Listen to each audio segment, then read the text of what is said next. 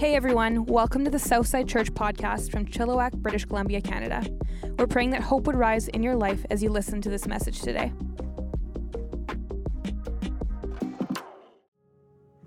Well, good morning, everybody.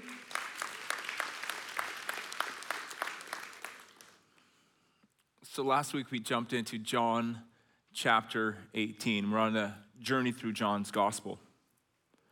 And events in the story of Jesus are accelerating. 800 people show up to arrest Jesus at this garden called Gethsemane. And there's this funny little incident that happens right in the middle of the arrest. It's found in all four gospels. It kind of caught my eye. Maybe it caught your eye too. In the middle of the arrest, one of Jesus' disciples, a man named Peter, pulls out his sword and cuts off the right ear of the high priest's servant. In fact, in John's gospel, that servant is mentioned by name. Malchus, he is in the Bible one time. And it made me kind of laugh because I thought to myself, sitting down with Malchus and saying, Malchus, I got some good news and some bad news. The good news is you're going to make it in the Bible. The bad news is you're going to get your ear chopped off. But actually, it's going to work out because Jesus is going to heal your ear. But kind of the way my mind works, I kind of got fixated on that funny little incident. And I looked at it a little bit more closely. And it gets a little bit funnier, actually. Because you think about it, 800 men showed up to arrest Jesus. You can be certain that almost all of them were armed. Can I tell you one guy that would not have been armed? Malchus, the chief priest's servant. So Peter went after the unarmed guy, okay, with his sword. Not only that, but the Bible says that he cut off his right ear. Now, in that culture at that time, you can be certain that Peter would have been right-handed. So I want you to ask yourself this question. In what direction must Malchus have been facing for Peter to chop off his right ear? Peter jumped an unarmed guy from behind. And not only that, but I think we can be fairly certain that Peter wasn't aiming to cut off his ear, okay? I think he was probably going for his head, closed his eyes, and kind of flailed away and got his ear. You know, Peter, you're a great fisherman. Maybe you should stick to that. But it really got me thinking. So much so, in fact, that I wanted to take a 3-week pause and just talk about Peter. Because I hear preachers like me talk about Peter, and almost invariably, we treat him like a punchline. Like the time that Jesus was walking on the water on the Sea of Galilee, and Peter and the disciples are in the boat, and Peter calls out to Jesus, hey, Jesus, can I give it a crack? Can I try, you know? And Jesus is like, come on, Peter, come on out. And so Peter jumps out of the boat. He takes a few steps and then sinks. And Jesus kind of plucks him out of the water and dumps him back into the boat. That's kind of funny, right? Except 11 disciples stayed there huddled in the boat. One got out. And when the preacher like me makes fun of Peter for taking a few steps on the water, I would suggest that was probably a few more steps on the water than I've ever taken. How about you? Unless you're a barefoot water skier, which doesn't really count. Peter the punchline, you know? One day Jesus asked his disciples, who do you say that I am? And Peter says, you are the Christ, the Son of the living God. And it's this huge moment, you know? Jesus totally commends him. It says, up until now, everybody's called you Simon. From now on, we're going to call you Peter, because Peter means the rock. And on this rock, Peter, on this confession that you just made, on your faith, I'm going to build my church, and the gates of hell won't even stand up against it. It's this incredible moment. And then Jesus goes on to say, and guys, I'm going to be headed to Jerusalem. I'm going to die there, but then I'm going to rise again. And Peter's like, huh? He pulls Jesus aside. The Bible says he rebukes him. It's like, Jesus, what a stupid idea. Like, what are you thinking? The dumbest thing I've ever heard. Can we figure something else out? And Jesus looks at it in that moment and he says this. Maybe you've heard it before. Maybe it's been said to you before. I hope not. Get behind me, Satan. Get behind me, Satan. So Peter's this guy of like really high highs and really low lows. He's passionate, you know? And if you ask scholars, who's the most relatable of Jesus' 12 disciples? Guess what they say? Peter. In fact, most people would say Peter's probably the most relatable person in the entire Bible. I want you to think about that just for a second. So here's this guy. We treat him like a punchline, like a joke, right? And then we say, Oh, man, I got to tell you, most relatable person in the whole Bible is Peter. He's the joke. What does that say about the way that you view you? What does that say about the way that I view me? What does that say about our sense of lack, our sense of insufficiency, our sense of insecurity? See, I think when we, in one breath, say, hey, Peter's the most relatable disciple, and then in the next breath, make him into a punchline, I think it says a lot about our desire to play it safe, to step back, to settle for small. I like what Marianne Williamson said. Our deepest fear is not that we are inadequate. Our deepest fear is that we are powerful beyond measure. It's our light, not our darkness, that most frightens us. We ask ourselves, who am I to be brilliant, gorgeous, talented, fabulous? Actually, who are you not to be? You're a child of God. Your playing small does not serve the world. There's nothing enlightened about shrinking so that other people won't feel insecure around you. We are all meant to shine as children do. Time out. We are all meant to shine as children do. I want you to take a second right now, and I want you to try to think back. Think back to a time when you were a child, when you were young enough that you didn't yet care so much about what other people thought of you.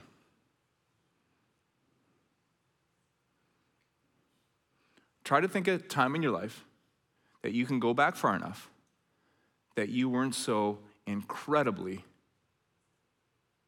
scared of failure.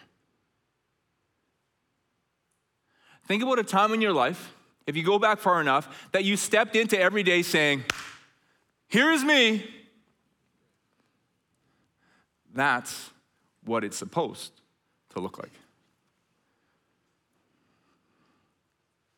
We were born to make manifest the glory of God that is within us. It's not just in some of us, it's in everyone. And as we let our own light shine, we unconsciously give other people permission to do the same. As we are liberated from our own fear, our presence automatically liberates others. Oh man, the most relatable person in the Bible, Peter, is not a punchline. He is, listen to this, he is an imperfect person with a tremendous purpose. He's an imperfect person with a tremendous purpose. Reminds me of somebody. Reminds me of you. Reminds me of you. And so if we're going to say that Peter is the most relatable person in the Bible, can we talk about him for a second? Because if you went back to first century Palestine and you met Peter, you would have found him incredibly impressive. With his brother Andrew, he owned a fishing company. Some scholars suggest that it was a fishing company in multiple locations. Whether or not that's the case, if you met Peter, you would have said, man, this guy's successful. This man works hard. He's impressive. And due to the nature of the work that he did, this guy's tough, he's strong, he's got it together. You would have seen Peter as an incredibly admirable person.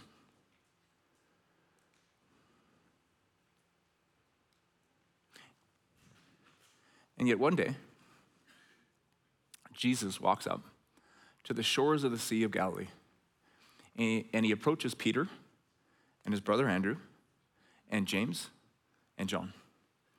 And he says, hey guys, follow me, and I'll make you fishers of people. Now, I want you to really understand the power of that statement. That context and that translation, Jesus is basically saying this. Hey, you walk out in the world, here's what you're going to see. There's so many people ensnared. There's so many people entangled. There's so many people trapped. There's so many people lost and dying. You're going to go out in my name, through my strength, and you're going to set them free. Think for just a second. Andrew and Peter, they're successful businessmen. There they are with their nets and their boat. And Jesus says, come follow me, and you're going to set people free. What do? They stand up and they follow him. Do you know anyone with that kind of faith? Because that's incredible. He's not a punchline. He's an imperfect person with a tremendous purpose, just like you. 12 disciples. Peter was one of them. In fact, Jesus had an inner circle of 3, James, John, and Peter. If you ask most people who the unofficial leader of the disciples was, that's Peter. It's Peter. Not a punchline, but an imperfect person with a tremendous purpose, just like you. Now, I'll bring that up because we're about to jump back into John chapter 18, okay? And when we do, what we're going to see is that the whole cutting off Malchus's right ear thing, that's just the beginning of Peter's bad day. Okay, like the lowlights continue to come for him. And as we look at them, though, I want to make sure we're looking at them through this lens. Who is he? Not a punchline. Imperfect person with a tremendous purpose. Just like you. Okay, so to understand what happens next, I got to take us back just a little bit to what's known as the Last Supper. Jesus sits down with his disciples to prepare them for what is to come, you know? And he says, hey guys, what's going to happen is I'm going to get arrested, and when I'm arrested, you're going to scatter. You're going to scatter.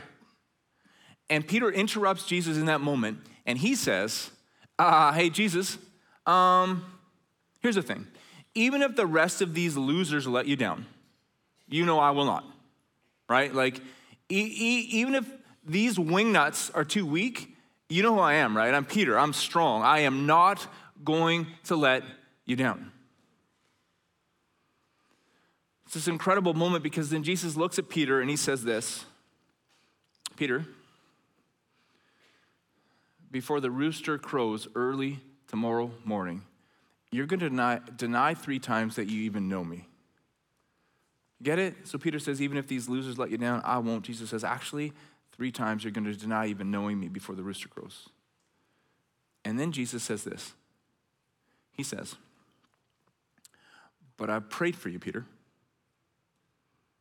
that your faith would not fail. And when you return, you would strengthen your brothers. I want to ask you a simple question. Jesus prayed for Peter that his faith wouldn't fail. His faith in who?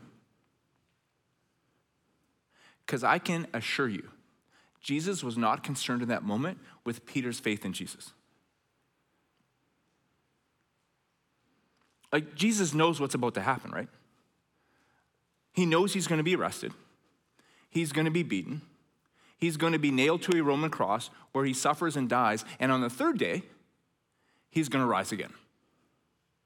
He's going to step out of that empty tomb. He's going to defeat death. So I don't think Jesus is overwhelmingly worried that Peter is going to go like, I don't know, I wish he would have defeated death a little bit differently. You know, it doesn't work for me. I have prayed for you, Peter, that your faith wouldn't fail. Peter's faith in who?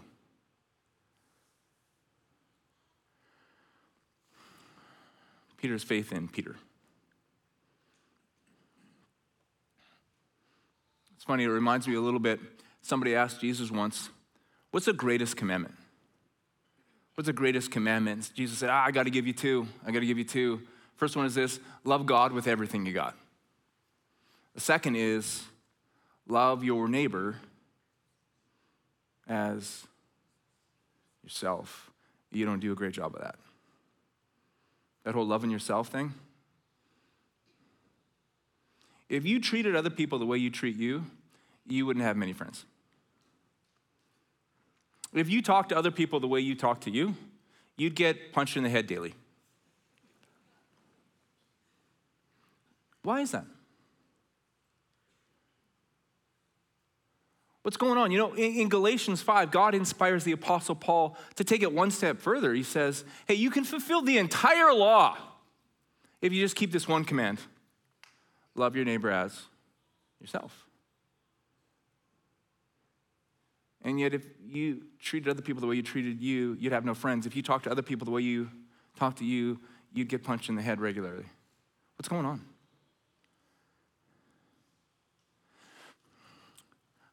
Here's what I want to suggest.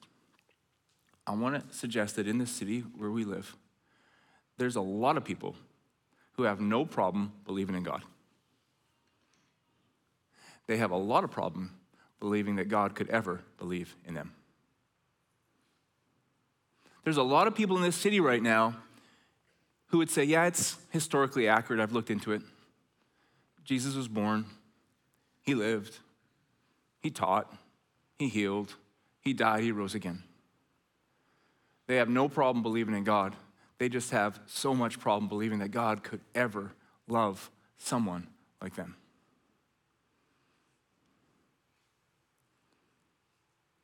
What's going on? It's funny because Jesus says, hey guys, I'm going to go to Jerusalem. I'm going to die and then I'm going to rise again. And Peter pulls him aside, he's like, what a dumb idea that is, Jesus. What are you thinking? And what does Jesus say to him? Get behind me, Satan. So who was Jesus talking to when he said that? Did he have a new nickname for Peter? Went from Simon to Peter. I got a new little nickname for you, Peter. It's Satan. We're just going to call you Satan from now on. So who was Jesus talking to? Jesus was talking to Satan. You have a spiritual enemy called Satan, means adversary. He wants to destroy you. And if he can't destroy your faith in Jesus, he'll just come after you. He'll come after your faith in you. It's not even that hard, really.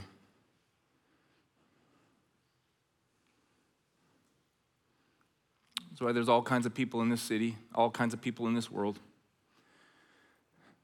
They really believe that if they walked into a church, they'd get struck by lightning. No, they really believe that.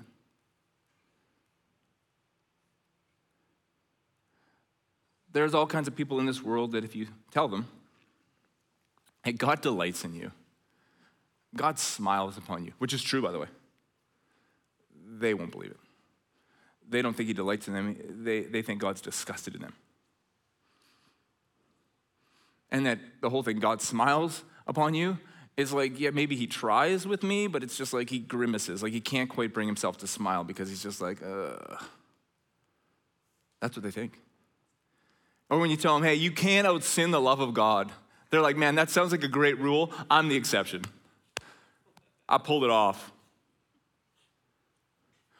Or how about this? People like you sitting in this room right now, watching online right now, sitting in overflow right now, who step into a church experience every single week, and somewhere along the line, you've been led to believe that the highest aspiration of your life, the highest goal of your life, the highest dream of your life, the best thing that you could ever accomplish with your life is don't completely screw it up. Don't biff it, Why you go to church? Well, I'm just hoping not to be a complete and utter train wreck and nightmare. I guess that's my dream. Everyone has to have an aspiration. I guess that's mine. Really? Where did that come from? Oh, that came from Satan. Your spiritual enemy is seeking to destroy you. If he can't destroy your faith in Jesus, he will come after your faith in you.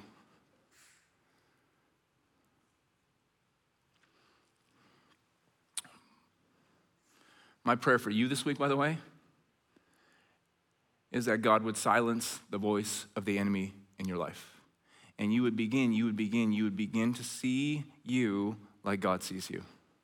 Game changer. But I prayed for you, Peter, that your faith wouldn't fail. So Peter goes out and just like Jesus said, he denies 3 times that he even knows Jesus. He follows Jesus after they arrest him to the high priest's house. And in the courtyard of his house, 3 times he denies even knowing Jesus. The 3rd time is found in verse 26 of John 18. One of the high priest's servants, a relative of the man whose ear Peter had cut off. Shouldn't have cut Malchus' ear off, I'm telling you. Challenged him, didn't I see you with him in the garden? Again, Peter denied it, and at that moment, a rooster began to crow. That's it. Peter's bad day just got worse. Can we be fair just for a second, though? Jesus had how many disciples? 12. How many went with him after he got arrested? 2. by the way.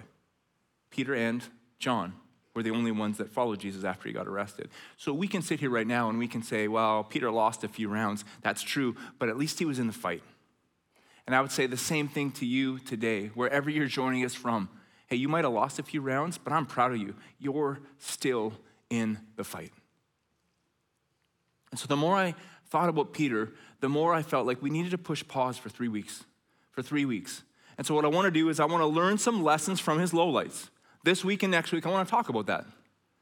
What can we learn? Because you got a lot in common with Peter. You're not a punchline. You're an imperfect person with a tremendous purpose, just like Peter. So what can we learn from his lowlights? We'll talk about that this week and next week. And then 2 weeks from today, I want to talk about what we can learn from, I think, Peter's finest hour. Man, I'm excited about that. When Peter got it right, when everything around him was going wrong, it's beautiful. You're not a punchline, imperfect person, tremendous purpose, just like Peter. So what's one thing? I'm talking about one thing today and then 2 things next week that we can learn from Peter's lowlights. Number 1, humility. We can learn humility. Humility is not thinking less of yourself. It is thinking of yourself less. Let me say that again because you just blew that off. You just kind of toned me out because you've heard that before. So I want you to listen to me. Listen to me, please. Humility is not thinking less of yourself. It is thinking of yourself less. Really, really important. What does that mean? That means if I walk around all day saying, man, I'm amazing. I'm awesome. I'm like the best there is. That's not humble. Okay? You're like, thank you, Mike. This is why I study all week, to prepare you for moments of truth like this. However, if I walk around all day going, I'm terrible, I'm embarrassing, I'm disgusting, I'm despicable, that is not humility. It's not. There's a word that people use sometimes to describe insecurity. They say that person is self-conscious. Ever heard that? They're so self-conscious. That's not humility. Being constantly conscious of yourself is not humility. It is not thinking less of yourself. It is thinking of yourself less. And then the Bible says, man, when you can get to that place in your life, here's what happens. God gives grace to the humble. God lifts the humble up. He honors the humble. He teaches the humble. He guides the humble. So I want to talk about how can we learn a little bit from Peter's lowlight so that we too can be humble. Man, one of the greatest illustrations in the entire Bible on humility is found later on in the New Testament in the book of James. Jesus had this little brother named James, and he wrote a letter of instruction to the first century church. By God's plan, it's in our Bible. Listen to this illustration of humility. Don't be deceived, my dear brothers and sisters. Every good and perfect gift is from above, coming down from the Father of heavenly lights, who does not change like shifting shadows. He chose to give us birth through the word of truth that we might be a kind of first fruits of all he created. My dear brothers and sisters, take note of this. Everyone should be quick to listen, slow to speak. You've never heard humility defined that way, but it's perfect. So here's the question. Who are you? So remember I said humility isn't thinking less of yourself, it's thinking of yourself less? So maybe I should change that. Like, who are you really? Not who do you think you are? Who does God think you are? Well, according to James, he's the Father. He's the Father of lights. He's your Father. So here's some things I know about you, okay? According to God, you are adopted into God's family, which means you are chosen. And I know the price that was paid for your adoption. Jesus gave his life for you. So that means you are valuable beyond measure. You're adopted, you're chosen, you're valuable beyond measure. You're loved fully, completely, and unconditionally. You're God's masterpiece. You're his workmanship. You're not an accident. You were placed on this planet specifically for a reason. Philippians 2 says it this way. You are a star you are a star, and the Father of lights placed you on this planet to shine into the darkness. Man, I love that. Who are you? You're a star. You're a star, and the Father of lights placed you on this planet to shine into the darkness. Who are you? Who are you? I know the words that you've been listening to. I know what you believe. Who are you really? Who are you really? I know some things about you. You're adopted. You're chosen. You're valuable beyond measure. You're loved. You're God's workmanship. You're his masterpiece. You were placed on this planet for a reason. There's a purpose for you. You're not an accident. You're a star, born to shine into the darkness. That's who you are. You want to know what humility looks like? You want to know where it starts? That's where it starts. That's where it starts. Who are you? You're chosen. You're adopted. You're valuable beyond measure. You're his workmanship. You're his masterpiece. You are not an accident. You were placed on this planet. You're a star born to shine into the darkness. That's who you are. And after you figure that out, after you and I get that, then, hey, be slow to speak, quick to listen. But first, know who you are. It's so incredibly difficult.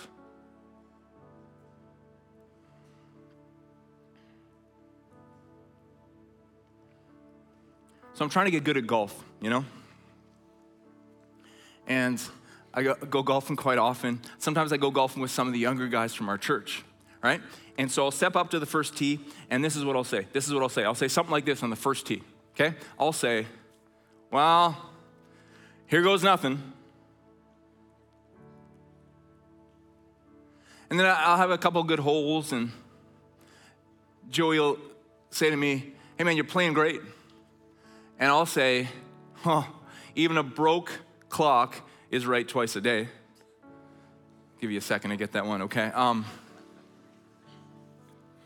Or we'll get near the end of the round, and someone will say, man, things are going really, really well. And I'll say, just wait, it's coming.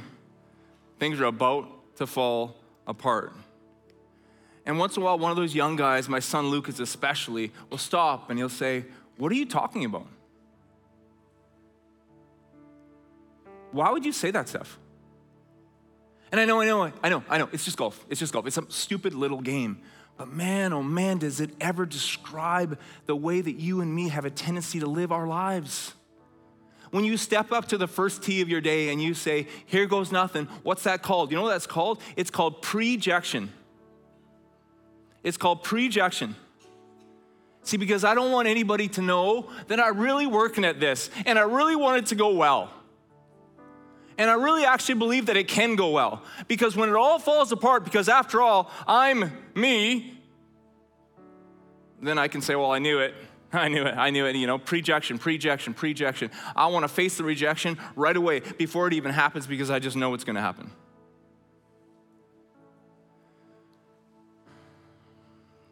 So every morning, in the back of my journal, when I'm doing my devotions, I get all these declarations written out.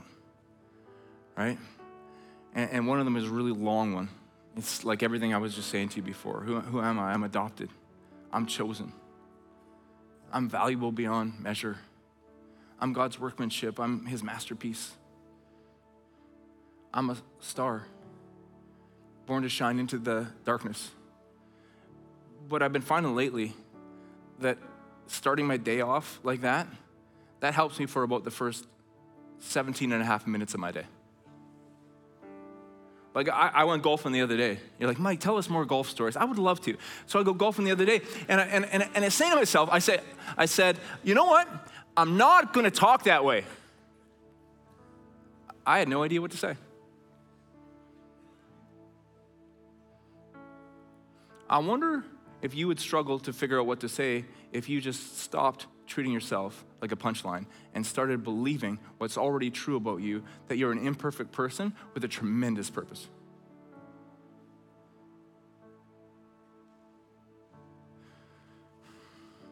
So I think I'm just going to shorten my little journal piece. I'm just going to shorten it to this. I'm a star. I was born to shine into the darkness. That's it. Because I need it like 1,000 times a day, man. Over and over and over and over and over and over and over. Who are you? Who are you? Who are you? Not who do you say you are? What are the lies that you believing? Who are you really? Who does God say you are? You're a star born to shine into the darkness. That's who you are. And then be quick to listen and slow to speak. So Peter says, even if all these losers let you down, I won't. Jesus says, hey, Peter, before the rooster crows, you're going to deny 3 times you know me. And you get the sense, if you read through the gospel accounts, that Peter doesn't even hear him. He's not listening. And so I guess at that point in his life, Peter was like quick to speak and slow to listen. He was seeking first to be understood, not to understand. And I guess maybe it's because he just didn't have a full picture of who he really is.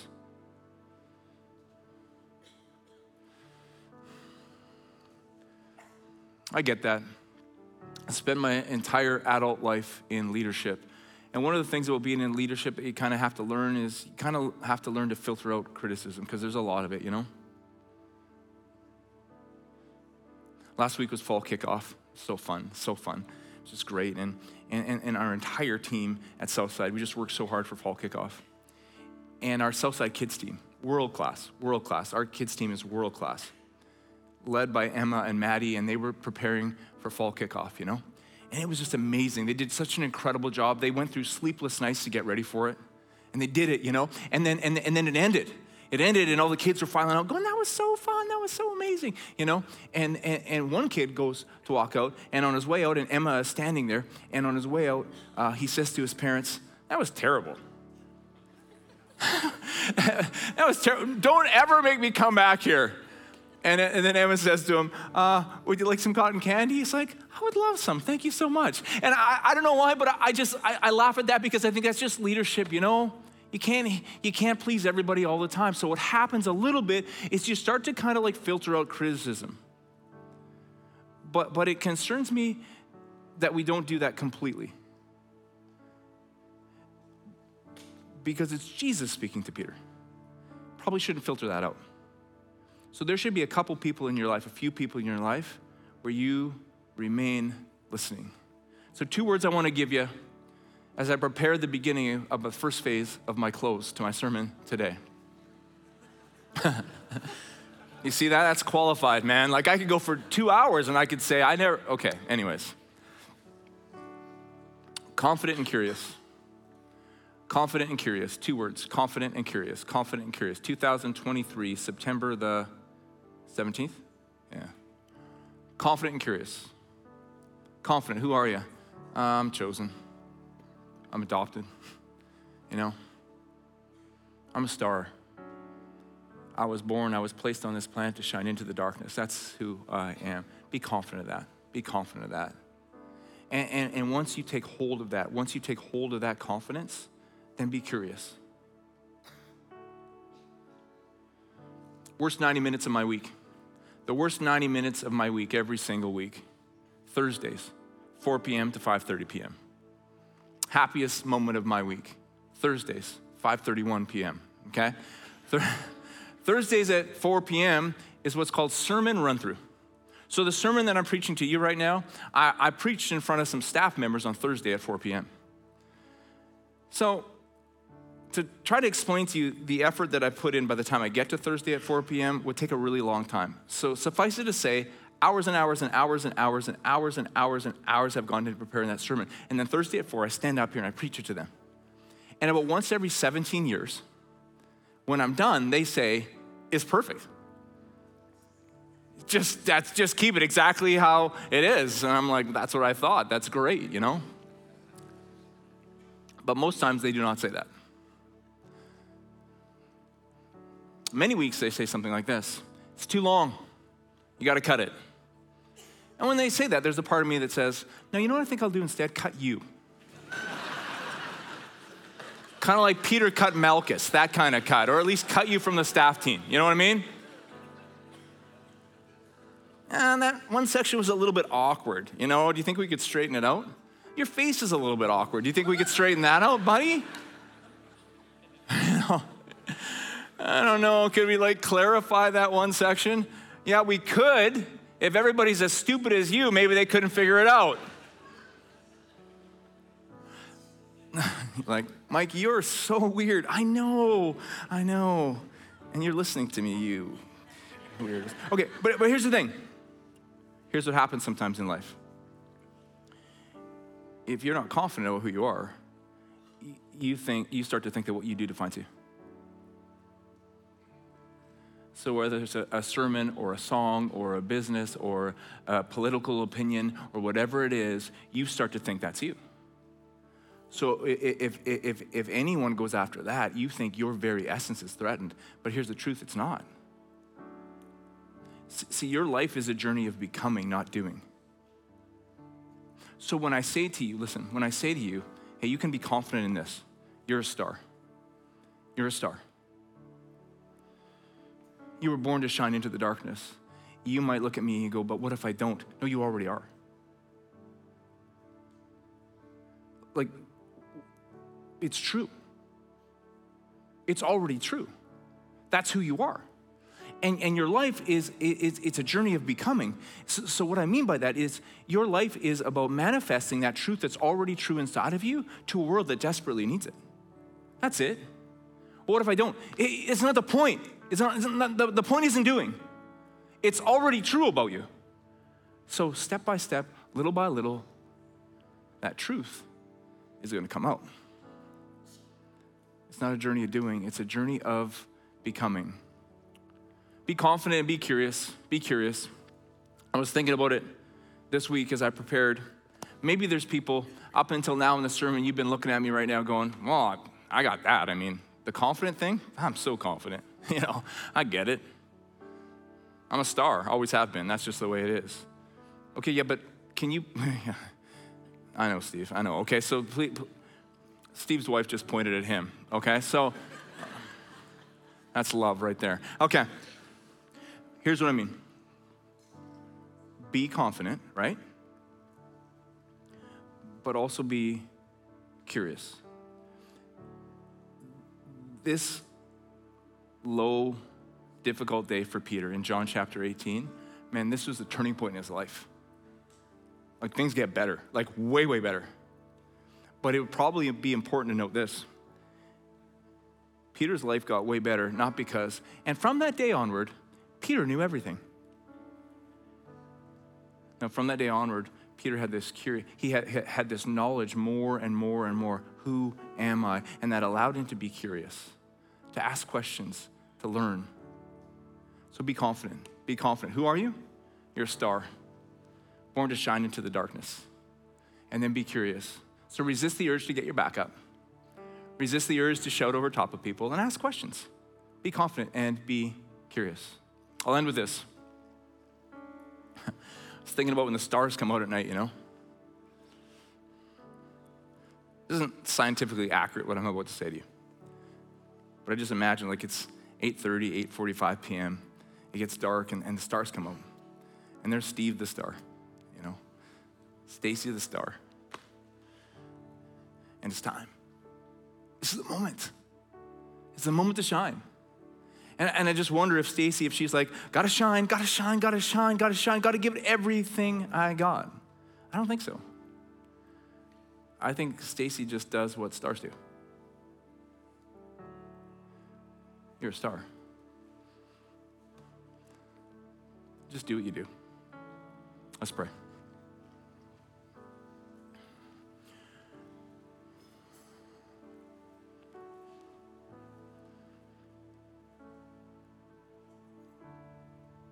There's people here today in this room, watching online in Overflow. And the truth is, you've been listening to all kinds of lies. You've been believing all kinds of lies about you. And I want to remind you again, you're chosen. You're loved. Jesus came, stepped into human history. He died, rose again, paid the price for your adoption. Everything that needed to be done for your salvation has already been accomplished through his death and resurrection. So my question is real simple. How about we turn the page?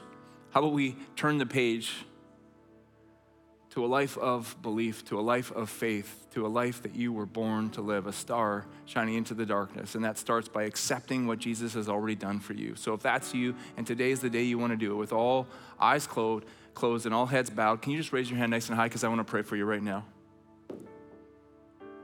It's amazing.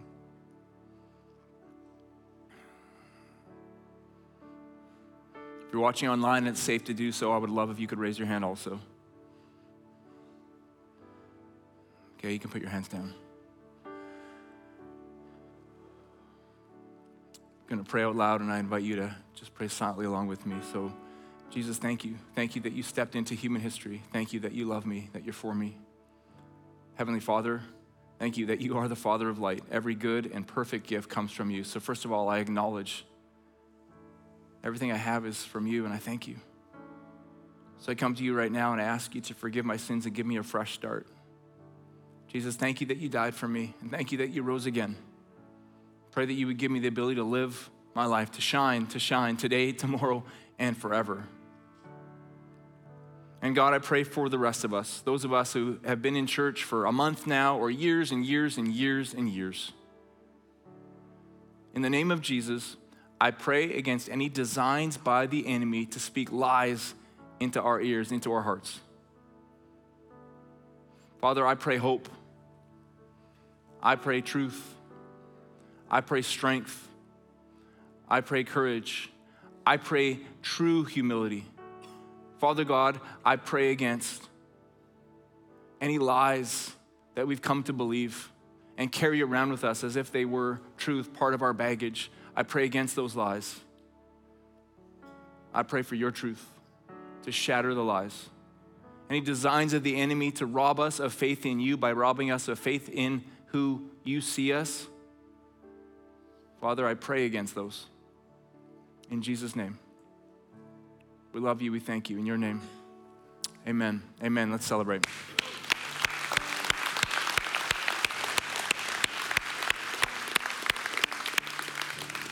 So next week, we're going to continue talking about Peter. We'll see you then. I love you lots. Thanks again for listening. To hear more messages like this one, make sure to subscribe and check out our podcast channel for past episodes. And to stay up to date with all things Southside, follow @Southside_Church on Instagram. We love you guys. The best is yet to come.